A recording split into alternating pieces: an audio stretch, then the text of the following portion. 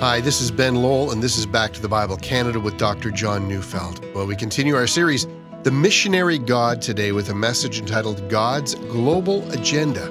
So turn in your Bibles to 1 Kings chapter 8, verses 41 to 43, as we join Dr. Neufeld now.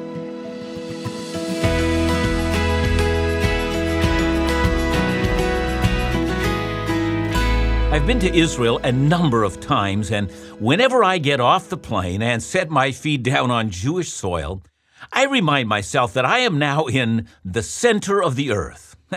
Of course, the earth is round, I know that, and in a geographical sense, there is no center. I mean, you might as well ask, where's the center of a basketball or a tennis ball? And yet, if you look at a map, Israel does occupy an interesting spot on God's earth.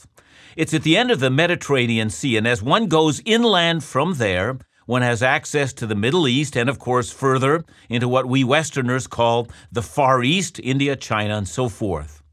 To the north of Israel are Syria and Turkey, leading up either into Russia or into Europe, depending on which route you take.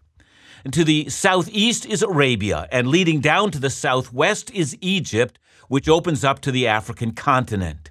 And if you sail out of Israel by the Mediterranean, you not only pass by some of the lands of the Middle East, you also pass by northern Africa and also Europe to the north.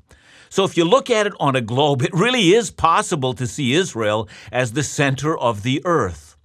But of course, from a biblical perspective, it is the center of the earth.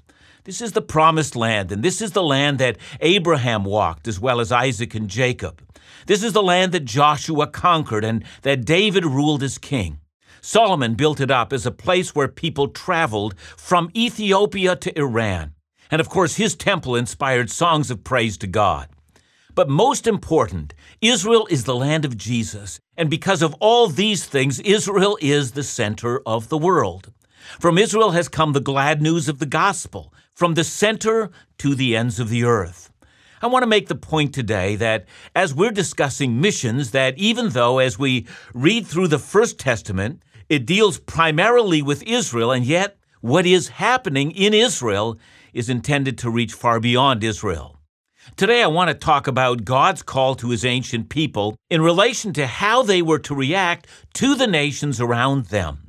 But more, I want to help us to understand that the very real and then painful lessons of Israel's failure has so much to say to us about our call to missions. If you listened to me yesterday, I made the point that when God first called Abraham to leave his land and his people and his home and to follow God on a sacred journey, then God promised Abraham that he would make of him a great nation. God would bless him, but we also notice that God told him that all the nations of the earth would be blessed through him. What then happened to that promise? So if we read the First Testament closely, we will find that the mere existence of Israel was to be a blessing to the nations around them. Now, you might not think that. I mean, after all, the wars of Joshua, and then, let's read Deuteronomy 7, verse 5, and it talks about the nations Israel was to defeat. It says, "But thus you shall deal with them. You shall break down their altars and dash in pieces their pillars and chop down their asherim and burn their carved images with fire." So in essence, we need to see Israel's presence in Canaan as a declaration of warfare against the false gods and false idols of the Canaanites. And yet, even while this was the case, we find a distinct concern for the Gentiles all through the pages of the First Testament. In Deuteronomy chapter 4, God tells Israel that they must keep his laws, and then following that, he gives one of the reasons for that. Verses 6 to 8 gives one very important reason for that. See, the passage referring to the laws says, "Keep them, do them, for that will be your wisdom and your understanding in the sight of the peoples who, when they hear all these statutes, will say, 'Surely this great nation is a wise and understanding people.' For what great nation is there that has a God so near to it as the Lord our God is to us whenever we call upon him? And what great nation is there that has statutes and rules so righteous as all this law that I set before you today?"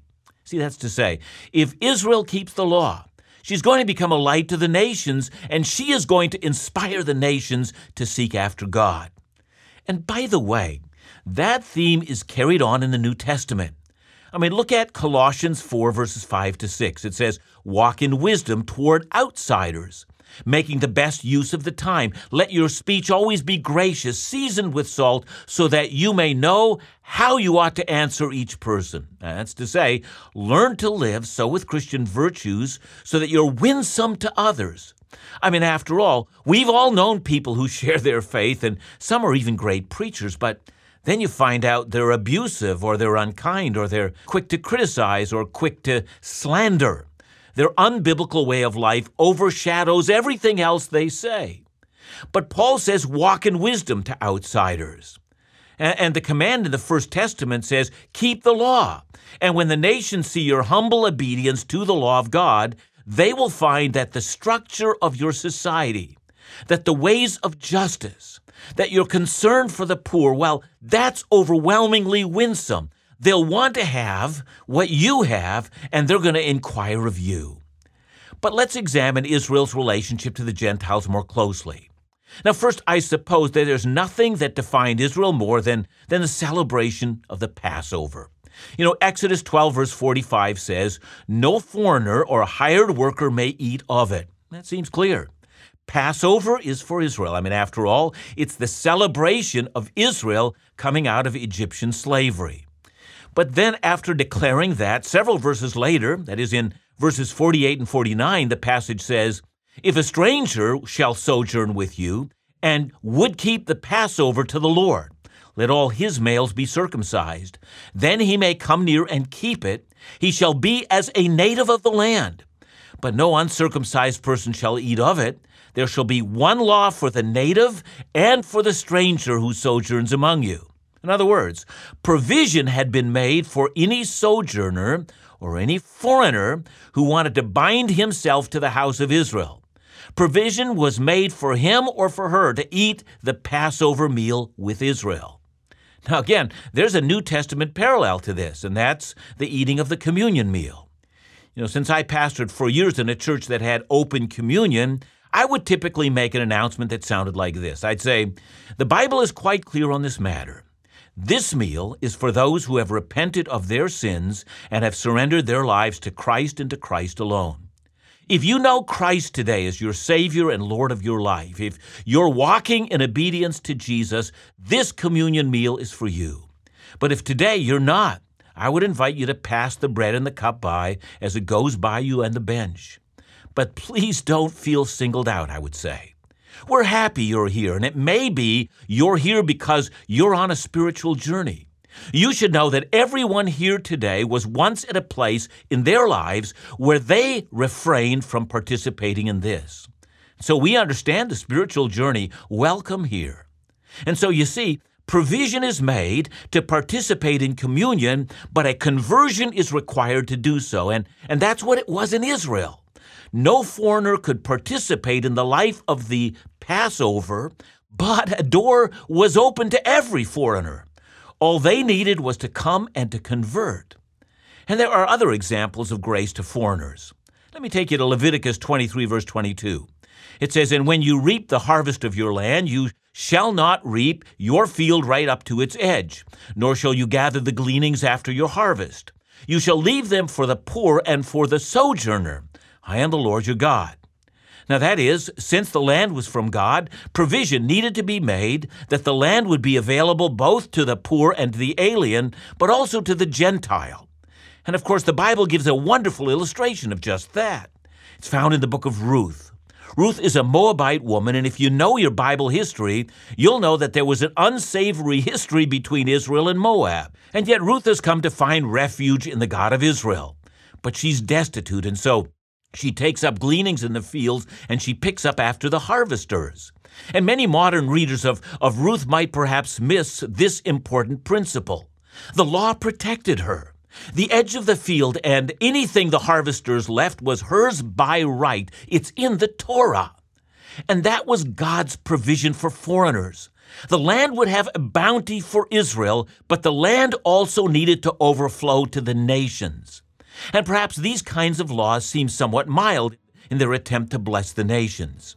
If we are to get a full sense of God's concern for the nations, we need to go to 1 Kings chapter 8. It's really a marvelous chapter, for Solomon has just completed building the temple. And then he gathers Israel for its consecration.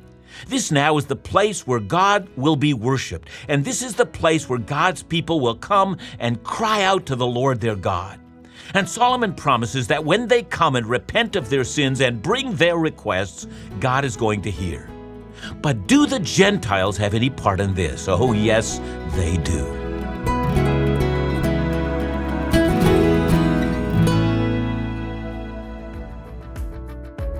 This month, Back to the Bible Canada's focus is on our international ministry partnerships. We want to share the great thing God is doing beyond our borders. The goal for our international ministry efforts in February is to raise $100,000, and we invite you to prayerfully consider how you could help. This month, your gift can send a pastor in India or Sri Lanka to a Bible teaching conference. Just $50 covers all the costs associated. Or you could choose to participate in our $25,000 international match campaign. Every dollar you give will be matched up to $25,000. And all of this goes to support international partnership efforts, supplying Bible teaching resources, Bible audio programming, and Bible teaching conferences. Your generosity makes it all possible.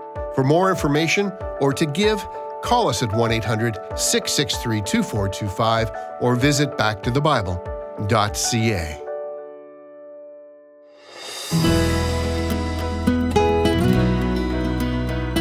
I'm reading a part of Solomon's prayer at the dedication of the temple, and it's found in 1 Kings 8, verses 41 to 43. Solomon prays, "Likewise, when a foreigner who is not of your people Israel comes from a far country for your name's sake, for they shall hear of your great name and your mighty hand and of your outstretched arm.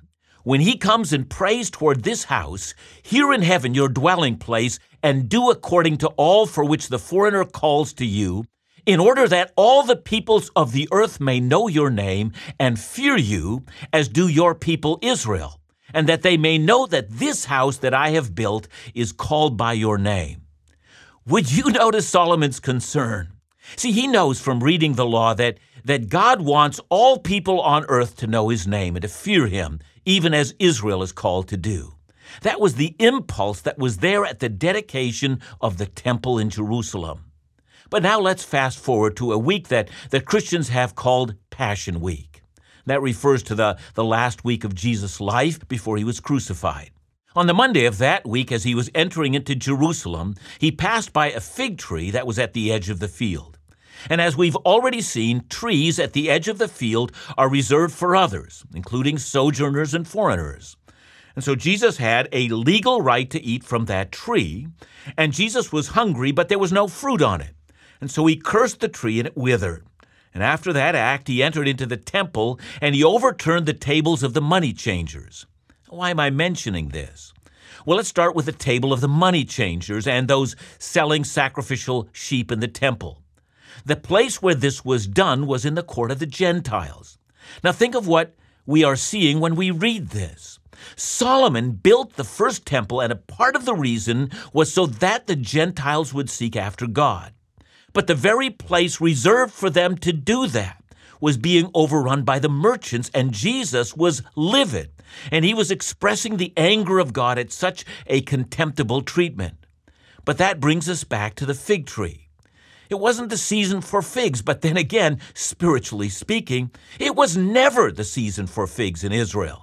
There was never fruit for the Gentiles, and the cursing of that tree, among other things, symbolizes Israel's brazen lack of concern for the nations. But all of this leads us to one First Testament book that I find utterly fascinating. If the First Testament were simply a Jewish tract or the description of the national religion of the Jews, well then, the book of Jonah would never have found its way into the Bible. So what's the book of Jonah about? Well, here's a hint. The point of the book is not that we should not run away from God. Now, that might be a subpoint to the book, but that's not why the book was written. We know that Jonah is mentioned in 2 Kings 14, verse 25. It tells about the reign in Israel of Jeroboam II. Jeroboam, although a wicked man, had restored the border of Israel, says 2 Kings, at the direction of Jonah, son of Amittai, the prophet who is from Gath-hepher. Now, from that, we learn several important things. We learned that Jonah's time period was about 786 to 745 BC. And we also learned the nature of his ministry. He spoke truth to the political elite in Israel. And given the reign of that wicked king, this must have been quite a phenomenon. And we also see that in Jonah's times, these were difficult times. The Assyrian Empire was in its ascendancy, and it was a cruel empire indeed. Assyria boasted of its exploits and also its wanton cruelty. Assyria had no regard for other nations, and in time, the Assyrians would smash and destroy Israel, taking them into exile. Those were Jonah's times. Those were the times in which he lived.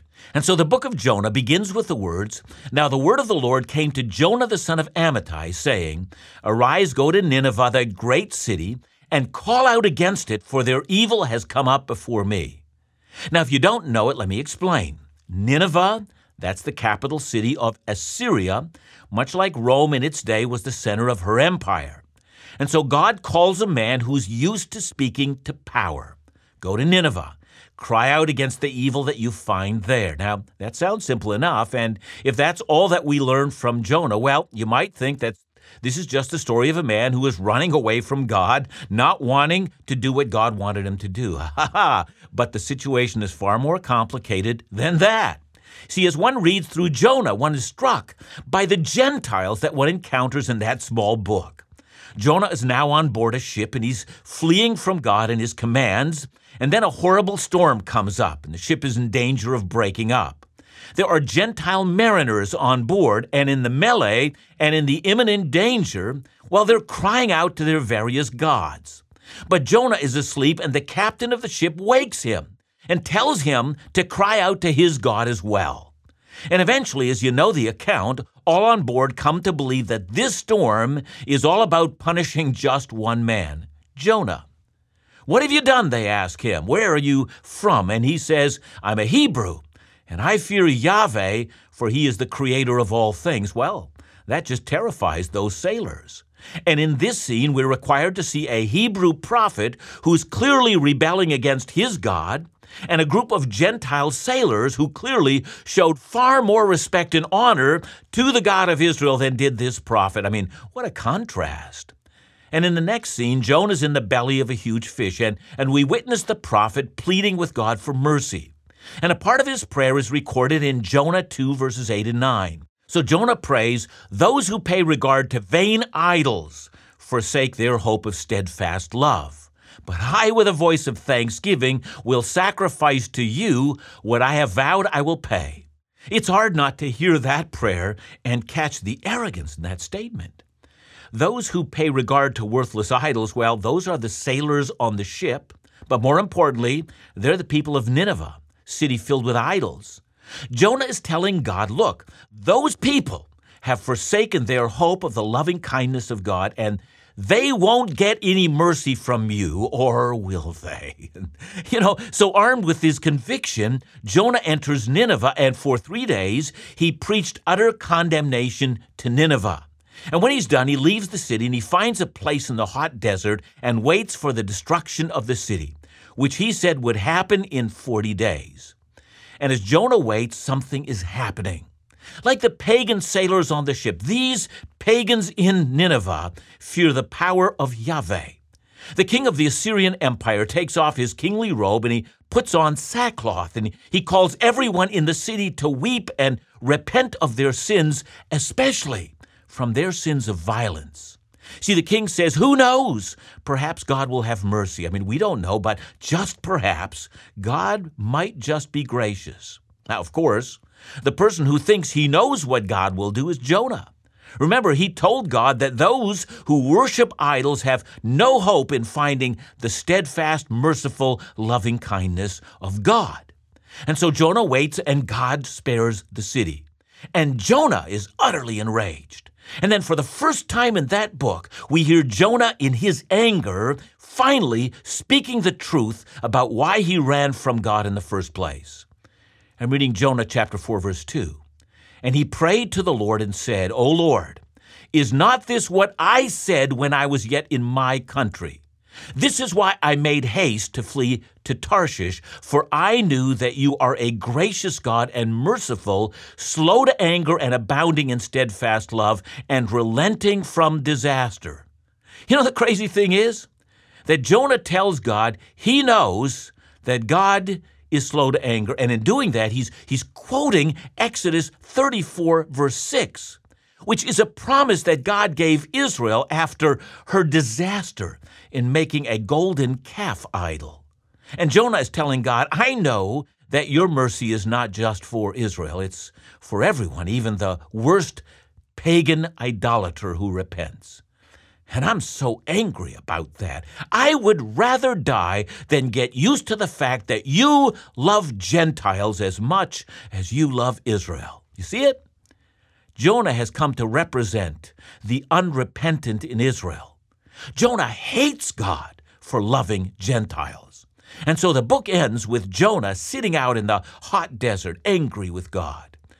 Israel was to be God's light to the nations, and instead she rebelled and wanted a tribal God who would only care for them.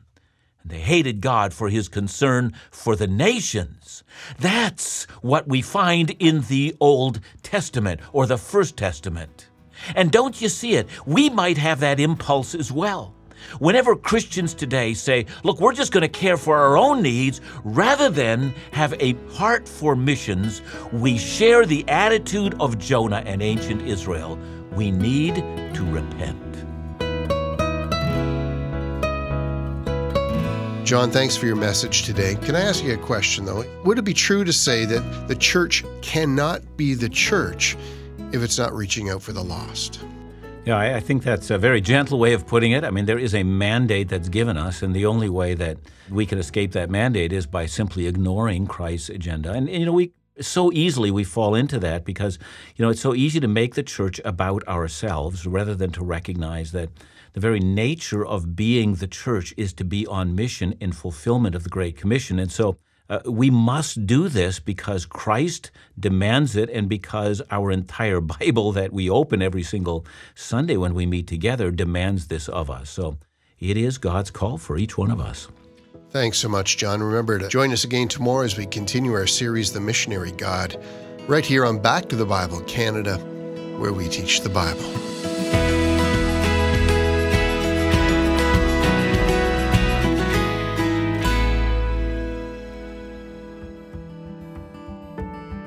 Good news is meant to travel.